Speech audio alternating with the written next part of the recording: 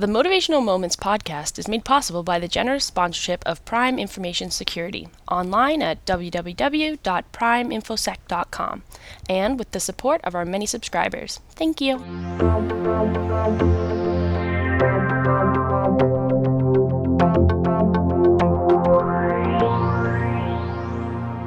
Today's episode of Motivational Moments features audio taken from my Conversations video series at www.motivationalsteps.com/conversations. Hello everyone, it's Linda Okor-Jenner here with another Conversations with Linda. Today I'm delighted to chat with Helen Fishburn, who is the CEO of the Canadian Mental Health Association, Waterloo Wellington. So results recently came out for the CMHA Waterloo Wellington's Mentally Healthy Community Survey, which is very interesting. The organisation says the scores weren't as high as they'd hoped, and Wellington County was the lowest by a good margin. So that's why I've invited Helen on today, so we can discuss this in a bit more detail. So good morning, Helen. Thanks for your time. I've seen you on some other shows talking about this, but my aim is to raise awareness about this topic. So I believe this was the first survey that you conducted. Yeah. Hi, Linda. Thanks so much for inviting me to join you for the conversation. We are excited actually to share the survey results. It's, I will say this was not a deep dive, a big research analysis, but more of a pulse check of our community. We had 530 folks across Waterloo Region and Guelph Wellington, done through the Angus Reid Forum. So it had really good validity. And yeah, we just really wanted to check in with our community. It's been a couple of really tough years. So how are you doing? What matters to you? And what do you need to stay mentally healthy? And as you say, very interesting results. All those questions, I think that, everybody needs an answer to. And I'm so, thankful that you did reach out to those people. So I guess my first question is, what were the results of the survey? I said they were interesting, but they weren't all bad results, were they? Some were, better than others. Yeah, what we did was we asked people to rate the things that are most important to them in their mental wellness. So if you think about being your best self in terms of that mental health and feeling really good and really supported and really connected, what are the things that matter? And so there were a top 5 things, Linda, that emerged as part of that. And they included, first and foremost, affordable housing and access to affordable housing. Second, access to affordable and healthy food. Third was public and private safety. Fourth was access to green spaces in your community. And then fifth was access to mental health services. So we gave 10 factors, and those were the top 5 that people said were most important to them as they strive towards being their kind of most healthy and well selves. I think I agree with those being the top ones. I worry a lot, even though I'm nice and comfortable in my home. I worry about the homelessness and the stress that this causes. I worry about the economic situation because people are losing their homes because of the recession. I think green space is very important because, I suffered from anxiety the last year of COVID, and for me, walking and going outside, even in my own garden, so I'm lucky to have a garden, but not everybody's got that, Helen. So I think that's very important, the feedback that you got. It was interesting though, because those were really just foundational things, right? Like nothing earth-shattering about those things, but so foundational to what people build their wellness on. There were 2 other results, Linda, that I think are also worth noting for you. The other one is that 7 out of 10 people who responded to this survey said that they had, in the past 2 years, they had sought help either for themselves or a direct and immediate member of their family. 7 out of 10 is probably the biggest number that we've seen in terms of people asking and engaging in help seeking, which is awesome. So that actually was a good finding because it means that people recognize when they're struggling, they see it, and they're actually reaching out to say, I need to take care of my wellness. So that was actually really validating and encouraging. And then the last one that I wanted to highlight for you was that 92% of our survey respondents said that they want their municipal or local government to lean into this problem and help find solutions. I think you likely know that healthcare, which includes mental health and addictions, is largely funded by the province. So we often get this kind of hot potato feeling when, governments pass the problem to other levels of government, right? So our municipal government says, oh, that, kind of that's not our problem, it's a provincial problem. And the provincial problem says, well, the feds really fund us, so that's a federal problem. And what happens is the potato just gets passed around and nobody owns it. And then this problem continues. We know that this problem through the pandemic has grown exponentially. It's spilled over everywhere, onto our streets, into our schools, into our neighborhoods, into our workplaces. It's everywhere. It's going to take all three levels of government to fix this problem and be creative and innovative, Linda. So that was also a really important finding that came from the survey. Everybody in government, it doesn't matter which political party, federal, provincial, everybody should work together on this for the simple reason we have to try and prevent as much as possible some of the things that can occur if people can't get help, and they continue to struggle. Because I don't know the figures, Helen, but I know suicide is so prevalent and it's a quiet kind of, topic. So I'm very annoyed. I'll put this, on my show. I'm very annoyed with all members of any political party who don't realise that this is about prevention. It's about helping Canadians and people who live in Canada, people, who need the help. And basically, I think they should give more funding and not keep passing the potato, as you say. It's cruel. It is. And again, it doesn't solve anything, right? The potato is hot right now. This is a hot issue for our community in all levels of government. And I include myself in that, Linda, as a leader of a mental health organization, but just as part of our health system overall. As leaders and as elected officials, we need to hold that potato. We need to hold the heat together and figure out those solutions. We can't just pass it because, as you've said so well, like, this is a life and death issue. It is, Helen. And also, I was very lucky. To get the help I needed. I didn't come to you guys, but basically I got a psychotherapist, I've got insurance. Not everybody has that, Helen. Not everybody can afford to go that way. Did anybody mention going back to the workplace? Was that one of the survey questions? I mean, it's okay if it wasn't, but I see a lot of stress from people who don't want to go back into the workplace. It wasn't a specific question, but you're absolutely right, Linda. And we've seen that trend definitely be a really kind of divisive issue for workplaces. And again, there is balance in everything. But we know that a healthy workplace, just like a healthy community, has folks that feel connected, that are supporting each other in the work, no matter what you do. You could work at an auto body shop, you could work at a mental health agency, you could work at a vet clinic. It doesn't matter. It's about working as a team, about that human connection and support for each other. And, those water cooler conversations where you're just checking in, how are you doing? How was your weekend? How are your kids? How are you managing life, right? Life is different for all of us. You can't underestimate the value of those connections and that support.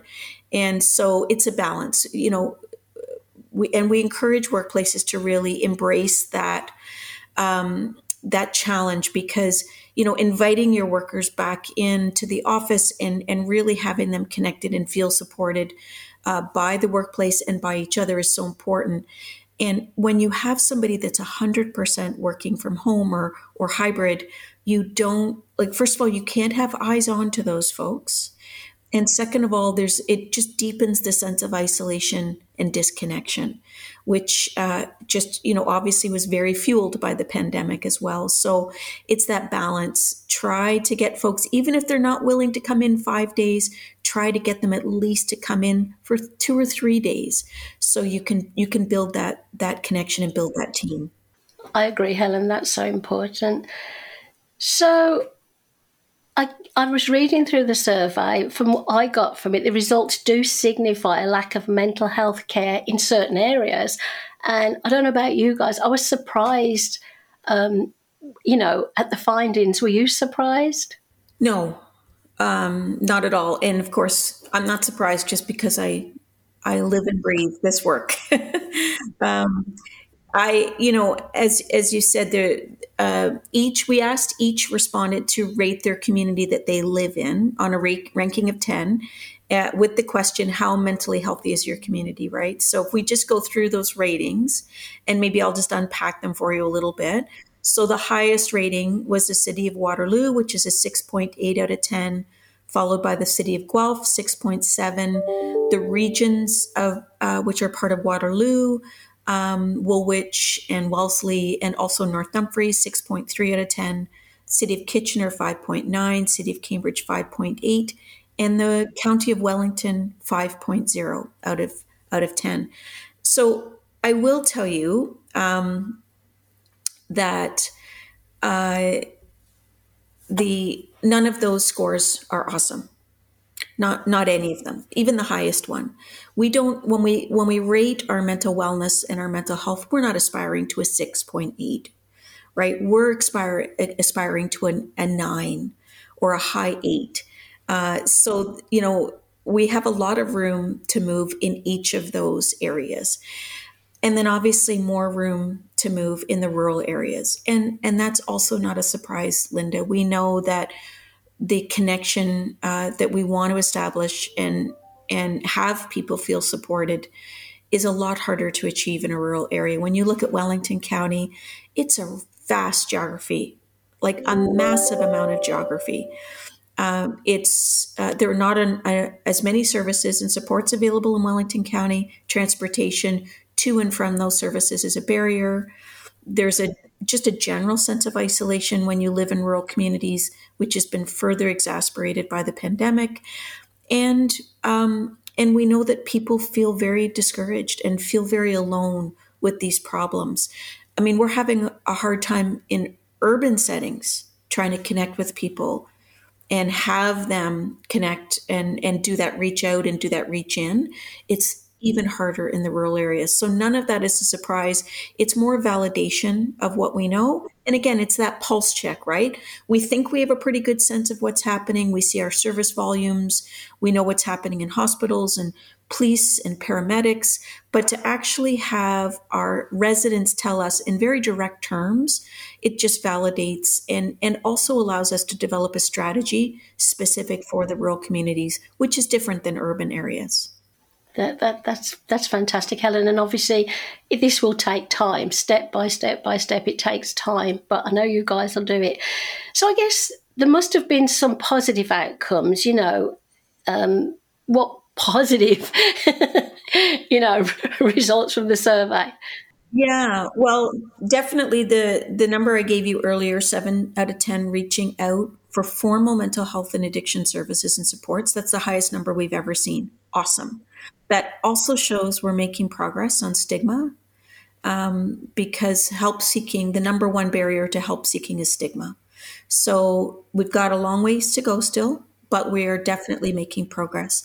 I think the other thing that came up in the survey, which was also very validating, was the respondents of the survey saw how much work was done by our community, whether you're a municipal level, provincial level, federal level, working in a hospital, or just being a great next door neighbor.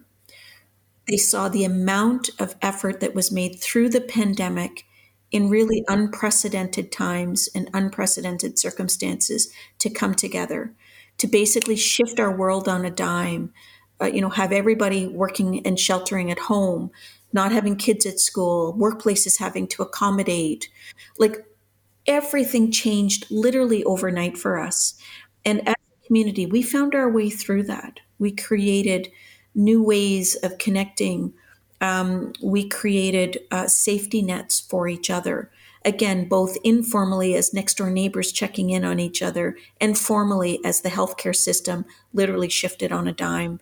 So there was a lot of recognition by our respondents that, hey, we did this.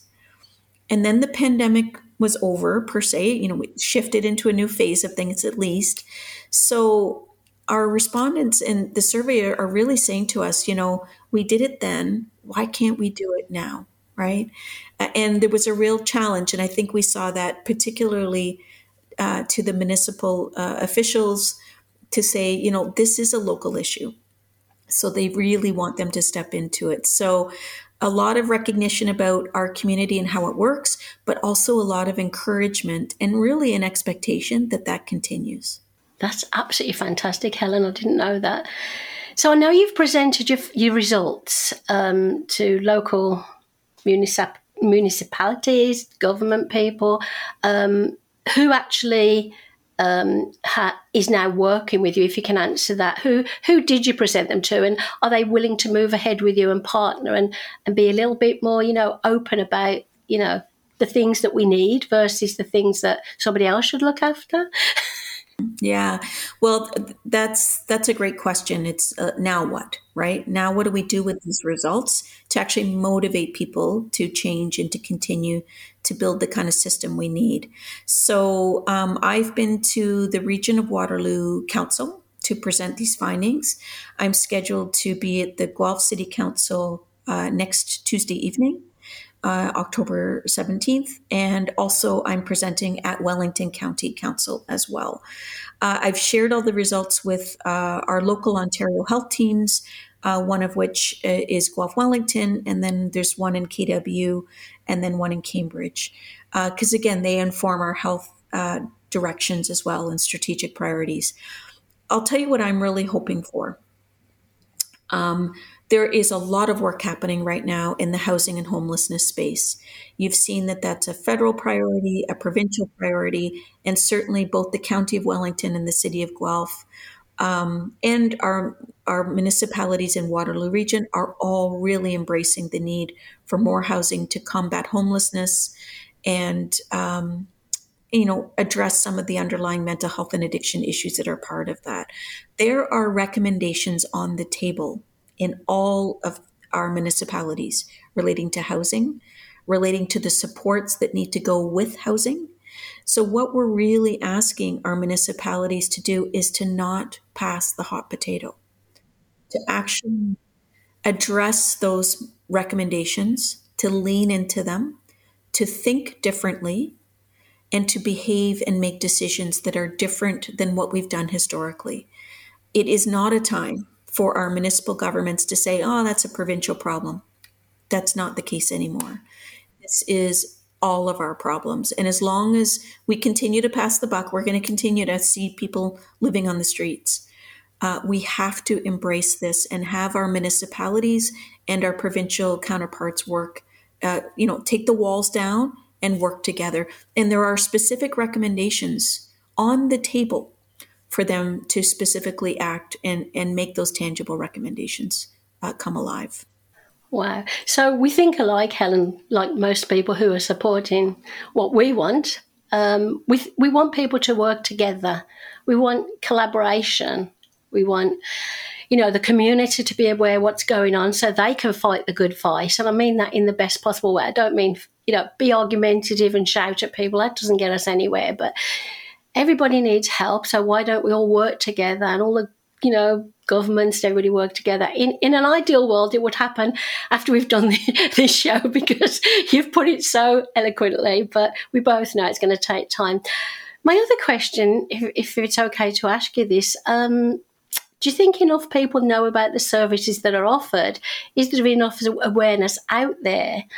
I see the awareness. It's a little bit like I promote a lot of awareness for breast cancer because obviously, I've been through that experience.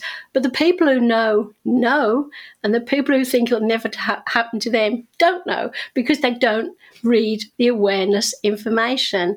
Do you guys have this problem, do you think? Yeah, I mean, I think it's always there as a problem, Linda, and you've courageously shared your experience both with breast cancer and with anxiety, right? That helps people know and understand that there are services and supports. And sometimes people don't really know what's there until they need to know, right?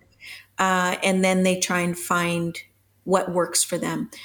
And sometimes it's a bit confusing for folks because there are multiple options and they're not quite sure who to reach out to. Some people have EAP programs, employee assistance programs at work. Some people don't. Some people have a great and comfortable relationship with their family doctor. Some people don't. Some people, are scared to reach out to the formal system. And, maybe they just need to start with a coffee with their best friend. Right. So I always say in answer to this question, just start somewhere. Don't sit alone with those feelings of despair and discouragement and darkness. Because if you're sitting alone with it, I can guarantee it will only get darker. Start where you're comfortable, right? If it's a cup of coffee with your best friend or your next door neighbor or your closest family member, start there. And that's the first conversation.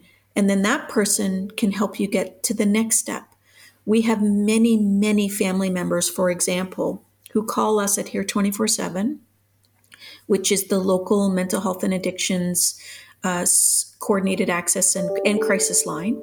We have many people calling us because the person that they're concerned about isn't ready to reach out yet.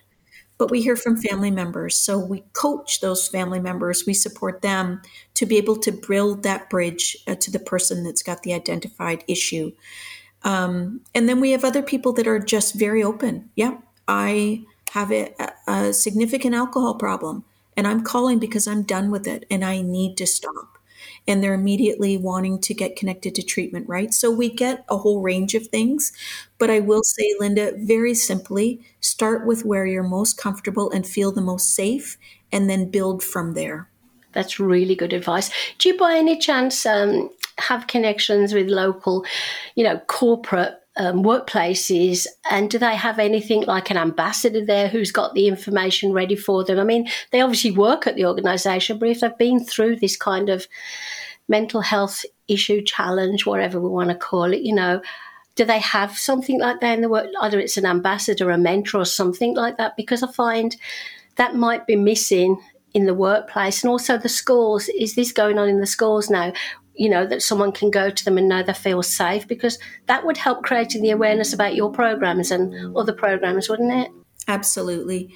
And definitely, there's a lot of help available in schools. There are mental health counselors, there's social workers, there's child and youth workers, there's guidance counselors. There's just great teachers, right, who are mentors and see, they have eyes on kids every day, and they see kids in a different way than often their own parents do. So it's really, really super helpful to have so many. We can't, I will say the formal system can't be everywhere. There's too much need.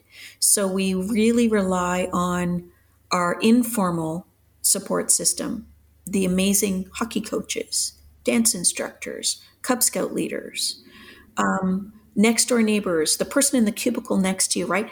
This is our safety net, because we all are, we want to believe that everyone is a caring, empathetic person, right? So if you build on that, there's that safety net that can be established. And then with the help of the informal system, we can bridge someone to the formal system. Oh, Helen, you are an angel. You really are. Everybody who works in this environment, it's amazing. So you did have 92% all respondents, it accounted for 92%, which I think is a good number. So I think we're leaving it to the local governments to prioritise this support for the well-being, of residents. And I think, the help that you're giving your organisations and the fact that you've done this survey, I think it will go a long way, Helen. I just think it's going to take time, which we both know, but I think it's a really good step in the right direction. Yeah. It's you're absolutely right. It's going to take time, but they also need to recognize there's urgency here too as well. So as I mentioned earlier, there's a ton of recommendations on the table at all of our local municipalities. The province has unloaded some funding and changed some rules to make housing a lot easier and quicker. This is the time for us, Linda. This is the time So, yes, it doesn't happen overnight, but we also can't dawdle either, right? So, we have to respond to the urgent needs that are happening out there on the streets. So, thank you so much for the conversation, and thank you for your support as you continue to support from the chair that you're sitting in, right? Like, it takes a village. So, thanks for being part of that village. Oh, Helen, thank you, because I know you're a very, very busy lady. And if I can do anything in the future, let me know, and I will be spreading the word definitely. Thank you again. Take care. Thank you.